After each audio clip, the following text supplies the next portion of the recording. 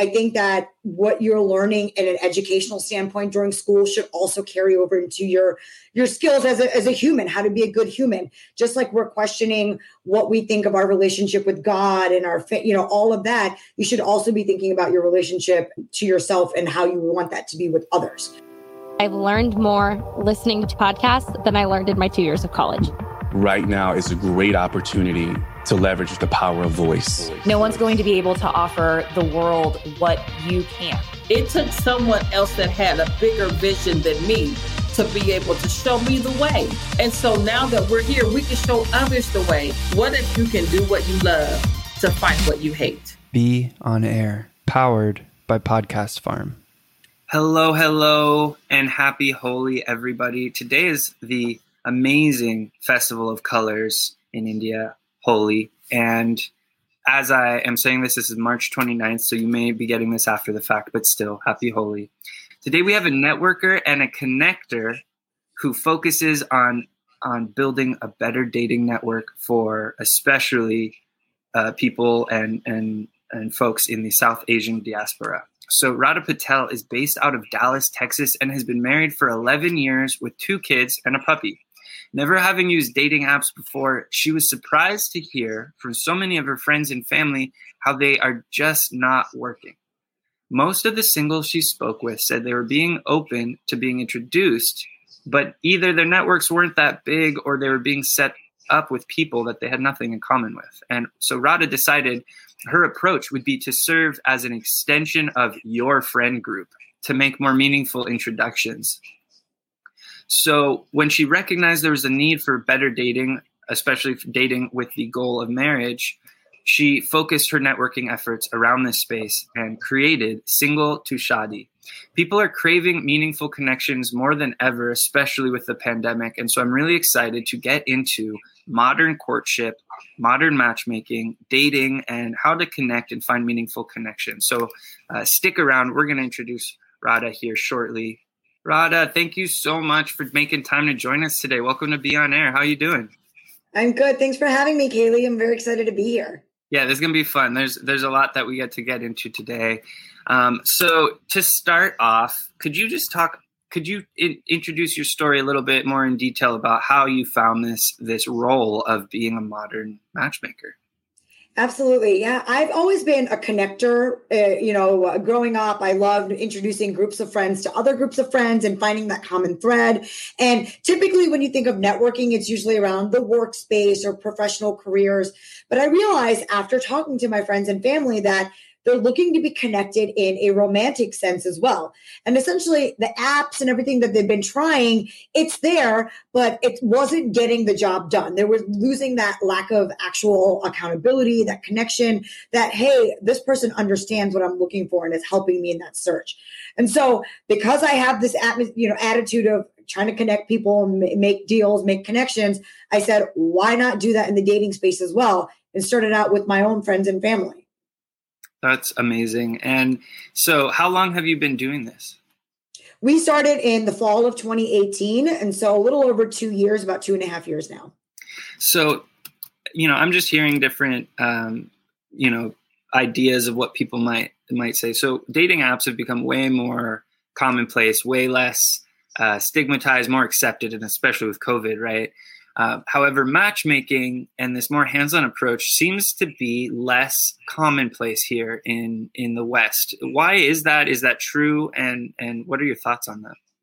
I think traditionally matchmaking has been seen as this very expensive tool.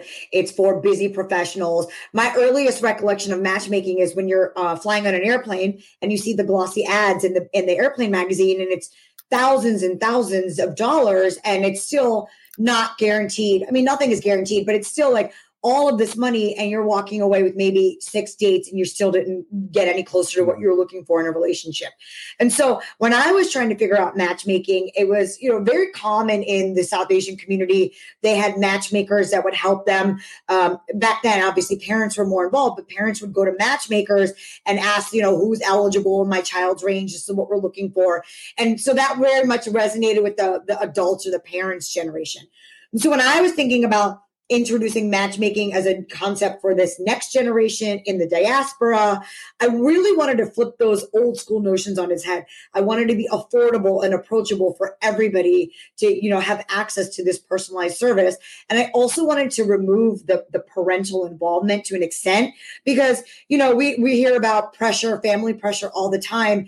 And I think sometimes in the South Asian community that is amplified even more. And so I wanted to make this a completely different experience for people who are serious about dating for marriage. Wow. So this is really fascinating to me. My parents actually had an arranged marriage in ISKCON. And so I grew up with that as my foundation. And what I'm hearing from you and also from a lot of people in the community is the cultural, societal, familial pressure can be, let's just say, not super romantic or not super inspiring to find your life partner. In the least. Yeah, right. And so it sounds like you're kind of bridging the gap between that model and this sort of like Tinder model, which is the shallowest possible version of dating. Right. Yeah. Swipe. There's no voice. There's no human connection. Maybe you go on a date, but it's very hard. So you're bringing in that sort of someone who cares for you, someone who has your best interest in mind is going to try and help you. And it also gives the potential couple an outside perspective. And I think that we can become very lost in our own patterns, in our own, we can attract partners that aren't the best for us. And so I'm curious, what are some ways in which you link people and find compatibility? Yeah, so all of our clients go through a very in-depth question interview process with us. That's how we get to know them. And during that time, I'm actually very proud of our intake process that's developed over the past 2 years. We have points of compatibility that we feel work for you. So first off, background, demographics are going to play an important piece no matter what ethnicity you're looking at. But then we also want to look at how are you born and raised? What was your upbringing like? And how does that influence who you are today? We ask for kind of a little bit of introspection. How do you think that people view you in the world? What are some characteristics or qualities about yourself? So we really dive into you as a person before we even start talking about how we're going to match you or who we're looking for.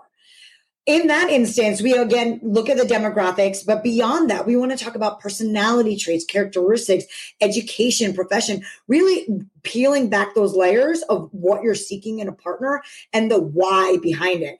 A lot of the times it's very much like, well, I know I want it to be X, Y, and Z, that checklist model, but I want to know that why. What is that motivation behind it? And then lastly, we also dive into what does it look like for you long-term after you met your partner. Let's say you get married. What happens 10, 15, 20 years down the line? Because a lot of times they think that, especially when the apps, you're so focused on finding the right one right now. But you have to live with that person for 40 something years. How do we know it's going to stand the test of time? Mm-hmm. And so I look at all of that. Sounds like a powerful framework. What do you think about attachment theory and some of the relational psychology that's coming out from Gottman Institute? How does that play into everything that you're doing? Yeah, absolutely. I'm hearing a lot more about the attachment theory and all that. And I know that it's interesting. It's actually related or rooted a lot in Hindu philosophy. And I've been interested in learning those parallels and correspondings myself as well. So we're not actually incorporating the law of attraction or those principles yet, but I am studying and learning about it myself because I am very much interested in seeing how that actually resonates in the dating space. Mm-hmm. And just to clarify, so I was talking about attachment theory, and I noticed you said law of attraction, and I just want to make sure that we're talking about the same thing. So when I say attachment theory, I'm sort of thinking about anxious avoidant, sort of like the patternings that we get in our childhood from our parents. So Stan Tatkin talks about 3 main categories or buckets. You have islands, waves, and anchors. And anchors we'll call securely attached, and we'll pretend for a second that they had kind of not a perfect childhood, but they were seen, they were safe, their experience was validated, they could express safely without their emotions being shamed. And then you have the waves and the islands, and the islands are sort of very individual. They want space. It's hard to be close. It's hard to build intimacy for them. They were maybe they just needed they're working through their own childhood either there's too much invasion of their privacy or there wasn't enough, connection. And then the waves are kind of more like a wave, like it goes towards the island. They want that closeness. And so I'm just wondering if that kind of comes out in who you see and who you're trying to match. Absolutely. So when we talk about, previous relationship experiences during the interview process, you get an understanding of what are people's kind of attachment styles, right? How and why I ask that is because I want to know, are they learning and progressing with each subsequent relationship that they've been in? And a lot of times people don't understand that, hey, there's some prescriptive patterns that are happening. So we discuss that. And then if I find somebody that is maybe kind of standing in their own way or their attachment style might require a little bit more handholding or finesse from their side, we have an amazing group of coaches that we also partner with that dive deeper into maybe that little bit of understanding of where your attachment style is coming from, and will help you with the skills and tips that it takes to recognize that in your future relationships and ask for what you need out of a partner, and then also be open to what they're sending back to you. So we, even though we might not be able to address it up front, we do have a wide network of professional coaches that we fundamentally believe in their approach that helps our members as well. That is so exciting. I like the idea of a database that also connects you with relationship coaches, dating coaches. That is so amazing. That's groundbreaking. And I think that's so needed. And so I'm curious, this conversation is infinitely fascinating. Do people come to date and they're like not actually ready and they think they are? And do you have to deliver hard news sometimes of like, hey, it sounds like you need some time to process, or what is that like? Absolutely. And we're trying to eliminate that by having a minimum age group. You have to be 25 or older to work with us, because we want you to get a little bit of dating experience in, figure out what you're doing with your life, your career, and just spend some time focusing on yourself. So I'm always a little bit wary when I get those people who are on the 25, 26-year-old age range. They're like, I'm serious now. I'm ready to get married. And that's when a lot of that discussion on what are your motivations around marriage come out. And if I get an inclination or feeling that it's because your parents are pushing you, or I actually even had a client who came out of a really bad breakup. They thought they were going to be married. They thought that was their person. And so their idea was like, let me just get married. And so understanding those motivations, it does come out during the intake process, which is why it's fundamental for us to get to know you and go through these questions to really understand, are you in the right space? Are you with with the right motivations? Yeah, that makes so much sense. And I'm curious, on the compatibility side, do you involve astrology at all? So I didn't. I was pretty anti-astrology to begin with. Not that I didn't believe in it in my personal life. I just felt that, one of our fundamental philosophies at Single to Shadi is that love is love. And we really want to match on things outside of caste and sexual orientation and gender and all that. And so astrology for me, I just couldn't square that hole about like, why am I matching on birth charts and kundlis and things like that if I believe that everybody should be compatible for other things like their attachment styles, their personality traits. So we don't match strictly on birth charts. However, we have partnered with an amazing organization that does Vedic astrology and numerology. So we are able to present you with birth chart and compatibility options, but that will be up to you and your discretion if you want to use that moving forward. We don't match make based on that. Sounds just like an amazing network of resources for anyone who's ready to take dating way deeper and more powerfully. And so, what are some of the ways that people are doing dating wrong? Can we go in there now? Like, what do you think about the current state of dating? Absolutely. And I would say too, like you mentioned, we are a community of daters. So that's why we're pulling in all these different resources, because I know there's not a cookie cutter one size fits all. And I think that the apps have proved that, which is why when I pivoted to create my matchmaking service, I learned quickly on that I need to incorporate the holistic approach to dating. It can't just be meeting the right person. So what I think people are doing wrong when it comes to dating, and unfortunately, I hate to blame the apps, but 10 years of swipe culture has programmed our brains to be looking for instant gratification or satisfaction, knowing that we have all these people at our fingertips. And the idea that there's always somebody else. There's always somebody else, because you think that there's an unlimited stream, the way that these apps have been developed essentially. And dirty secret, I found out that the reason the Tinder guys even decided to create the swipe stream was to show users that they had an unlimited supply of people, even if they didn't. It was essentially to slow users down. Mm-hmm. So in my mind, I was like, wow, like this kind of design component that they came up with has fundamentally changed the way people are meeting. And that was just mind blowing to me. So I think that the superficiality of dating has come out to be more present. I'm not saying it's causing people to be more superficial. We all want what we want, but you're seeing it up front much more. The idea of ghosting, that common decency of like, if you didn't get along with the person, that's fine. You're not obligated, but let them know. Send them a text message. In this day and age where you don't even have to pick up the phone anymore, there's nicer ways to just be a human being about saying that we don't want to move forward. I also think that another issue that people are doing wrong is keeping too many irons in the fire, if you will. And while I'm not saying you have to have the approach of one person only, the idea is that if you're always looking for the next best thing or talking to 5 different people at the same time, how are you ever going to be in a place to create a deeper relationship with 1 or 2 people? Because that's the ultimate way you're going to know whether or not it's going to lead to marriage. So having multiple conversations at all the time, you're just not focused on that person. Yeah, it's spread out and there's like a lack of presence is what I'm hearing. And, you know, I know you focus on folks of the South Asian diaspora. I'm wondering culturally, what differences are there between the two that are maybe working out more in South Asia? Yeah, the biggest differences we notice between like Western dating and Eastern dating, if you will. Well, the word dating, we were very late to embrace that word because the connotations, wrongly or rightly as they are, when we were growing up was like, if you dated, that means you were forward or you were maybe being promiscuous or something like that, you know, always kind of negative towards females.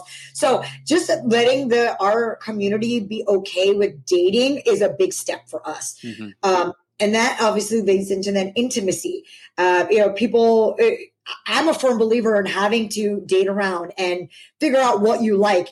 Intimacy can be ranging from just holding hands and hugging to, all the way to moving in with somebody. And so for me, it's like, where you're comfortable, it's fine. You are where you're coming from, but you need to be open. And that concept, I think, in Western dating has been around for much longer because, a fundamental part of dating is evolutionary, and that compatibility comes from attraction. And so you need to be aware of what works for you in an attraction sense and what doesn't. Mm-hmm.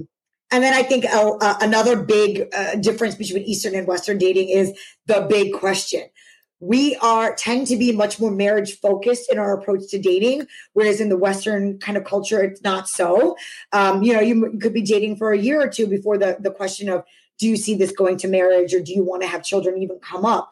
Whereas in South Asian dating, I think that big talk happens between the 3rd and 4th date much more frequently. Mm-hmm. Mm-hmm. Yeah, that is really, really true. And well laid out there. Thank you for that. I'm wondering if you could share some relationship skills for everyone, East or West, that will serve us in this new age of technology and isolation and more connection than ever before at the same time. So what are some 21st century dating skills that you could, or relational skills? Because I think that it affects us in our work, it affects us in our friendships, and of course in our romantic life. So what are some relational skills that you could share?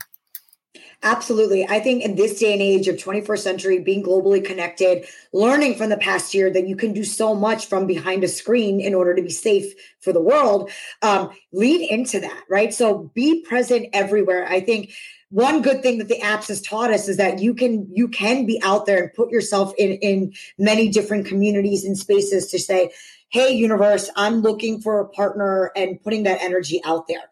So I would say lean into that. Also, take the time to focus on yourself. If you're not going out and about because your social limitations are down right now due to the pandemic, focus on yourself. Take a philosophy course, explore something that you've been wanting to learn, like a hobby or interest. Meet other people in a non-romantic way too, to expand your mind. focus on what really works for you or who you are, because that is going to then come out in your dating life as well. The more you realize, I do like this, I don't like that, I'm interested in learning and growing in this way, you'll be able to open yourself up to different types of partners that you might not have thought about in the past. And then lastly, coaching. Why we incorporate coaches into our community of daters is because I really do believe in it. A lot of times it's just simple as, hey, I need a boost of confidence before I'm going out to meet this guy for the first time. And, otherwise it goes all the way up to, I've been dating this guy for a couple of months. I'm afraid to have that talk, that big talk we talked about, and just having somebody to kind of coach you through it. I loved somewhere I read that coaches have coaches and coaches come from coaches, because it's true. Everybody needs someone to chat with and talk to and maybe guide them. So coaches, I'm so happy to hear how much you're involving coaches, because I think that there's a stigma around getting counseling. There's a stigma around mental health. There's a stigma around couples coaching. And so it's great that you're helping to normalize it and make it more accessible to people. I love that. That's fantastic. And so kind of going back to skills for the listeners and how we can think about dating, what would you say to young people now? And I mean, I love that you said you spend time with yourself, and I think that is really important. And you kind of alluded to it early that there's like an age, like 25, 26, where you feel like people are still getting to know themselves. But what would you tell young people if we had like 1,000, middle and high schoolers? What would you tell them about dating in today's world? I would say be prepared for heartbreak. It's inevitable when you're dealing with matters of the heart, but that can make you stronger. And I think that those early experiences do shape so much of our lives. So having a good support system, having a good relationship with your family or friends who can help you as you're navigating heartbreak, breaks up, this and that, definitely have that support system early in place. I think also, same tips that I give my regular daters, be open. A lot of people now are looking into queer identities and gender fluidity and all that. So be open, figure out what works for you. I think that what you're learning in an educational standpoint during school should also carry over into your skills as a human, how to be a good human. Just like we're questioning what we think of our relationship with God and all of that, you should also be thinking about your relationship to yourself and how you want that to be with others. So I think that just being honest with yourself is applicable at any age. And I would love to teach that to younger kids who are still just getting into touch with their hormones and what's going on in their bodies, that don't be ashamed and get yourself a good support system, because there's a lot going to be happening in your life, and having a healthy support network to talk through it all is going to help you in the long run. Wonderful advice. Wonderful advice. And, for those who feel like somehow matchmaking or more arranged kind of dating is somehow removing them from the flow of destiny and true love, what would you say to that? Is that true or is that not true? I'm a huge believer in destiny. Again, Hindu philosophy is that everything is written when we were born.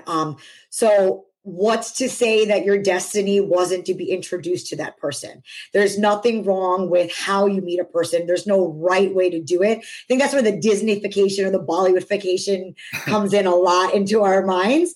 But there's no right or wrong story. Who's to say there's a right or wrong story? Yeah. I love that. The Disneyfication or Bollywoodification. It's very true. And it's, it sounds like if it's meant to be, it will happen. If we're meant to cross paths, it will happen. And whether we run into each other walking down the street, or you run into someone through a friend, or you run into someone because of a dating matchmaking site, it's still very much under the control of the cosmos, of source, of creator. So we can't really bypass that. So I think that was a great answer to that. So kind of transitioning and going kind of a little deeper. So your name is Radha, which is also the name for the supreme feminine portion of divinity, right? And so I was wondering if we could dive into Radha Krishna a little bit and the divine couple, because I think that in many ways we're these sparks of divinity, we're these sparks of God consciousness, and we are craving that same divine pastime of Radha and Krishna. And so I'm just curious if you could talk to us a little bit about that. I love it. It's my favorite love story, not just because I'm named after her, but if you actually dive into the story or the mythology, if you will, one of my favorite parts is that they don't actually end up together. Mm-hmm. Their love is transcendent in a different way. So, and that really opened my eyes to be like, there's different types of love. And so there's obviously romantic love, but even if we're talking about those different stages of life, as I mentioned earlier, that cosmic connection is what you should be yearning for, not necessarily that romantic connection or whatever. So I do believe that there is a little bit of divine in all of us. That's what Hinduism teaches us, that God is all around us and within us. So by recognizing that divine in the other person and matching at that level is beautiful. I'm not claiming that I can get you to that level, but in my mind, I think that is ultimately what we should be striving for. All the other stuff, right? Education, demographics, all of that is secondary to that connection. And if we work with all religions in the South Asian diaspora, but if you do believe in Hinduism, we believe that marriages are for 7 lifetimes, and that cosmic connection is what draws you to your partner every lifetime. And if I and Single to Shadi can be a part of that, I think that's my responsibility that God has given me. And so I appreciate you guys trusting me with that. Haribol, that's wonderful. I love hearing that. That's super inspiring. And so as we are getting towards the end of this interview, and there's a million more questions I can ask, so I'd love to have you on again in the future. I was wondering if there's one inspiring love story that you could share from your network, from your time matching people, if there's some short story that you could share of it working out really well for someone. Absolutely. I would say during the pandemic, as everybody knows, it's been very hard. You're making those initial connections, but what do? You can't meet them in person. You don't know necessarily like who's breaking quarantine, who's not, what their living situation is like. I would say my favorite story is that I had a couple who early on, she was like, it's okay. I'm not going to stop dating. I'm not going to shut my life off just because we're doing, I'm going to pivot. And so she was very, we matched her up with a guy. Really, they had great conversations, good chemistry. And he kept hitting a wall. Like, what do I do now? We can't meet in person. She's in New York. He was in Miami. What do we do now? And I would say that she was so positive and determined that she came up with amazing ideas. She actually helped me create my tips for pandemic dating, long distance dating, because of all the willingness she was able to try. And to the point that they were able to last, like they made a long distance without meeting in person for almost 6 months. And then they actually took the leap in getting on a plane and meeting in person and all that. So I think that was very inspiring, is that you can see that if your mentality is in the right space and if you're doing it with the right intentions, you can date through no matter what. I'm always motivated by love stories that I hear about people who have through war, through refugee status, and just coming back to that person, because your effort and your intention behind it is truly what's going to be the determinant of the outcome. That is so inspiring, and that is so wonderful that you all are innovating in this space and kind of you're on the ground, you're seeing so much data. You have your network, which is sort of going out there and gathering intel on what's going on for these lovely souls trying to connect out there. So that's really inspiring. So usually at the end of this, I want to wrap up with a couple of rapid fire questions about like books and things you like. So first question is, what is a book that you love? Oh, How to Make Friends and Influence People by Dale Carnegie. It's an oldie but a goodie, because it's I think a good lesson for life, right? How to build relationships in your life, not even just in the romantic sense, but at work, with your family, with your friends. That is one of my favorites. And I tell everybody, even like younger kids who would ask me like for advice or mentorship or whatever, I would say, read How to Win Friends and Influence People by Dale Carnegie. That's like maybe the third or fourth time I've heard that recommended in the last few months. So I'm definitely going to get on that. Thank you for that. And what's your favorite podcast? Well, I am a news junkie. So my favorite podcasts are anything on NPR. But if we had to talk about it from the relationship space, I like listening to Kinda Dating by Natasha Chandel. She's another fellow South Asian, but she has a fun way of approaching it. She brings interesting guests on. So yeah, those are a little bit of the podcasts that I listen to. Amazing. That's wonderful. So this last little section here is just open to you. If there's anything you'd like to share with the audience, you've shared so much value already, and it's so fascinating what you're doing. Obviously, up on the screen, if you're watching, we have Radha's website and Instagram, which is Single to Shadi, which is SHAADI, Single to Shadi. And yeah, so this space is just for you to amplify whatever it is that you would like to at this moment. Absolutely. So our philosophy of we are not your parents' matchmaker is truly our driving philosophy. It goes into things about, being intentional why you want to get married. And then also thinking about what it means to you moving forward into after you get married. So we really embrace that philosophy. There's a lot to it. I encourage you to sign up on our website. It's easy to get started. Meet with me. A little bit about what makes us different and how we can help you achieve kind of those goals that you're looking for in your life. Amazing. Thank you so much for coming on and sharing this.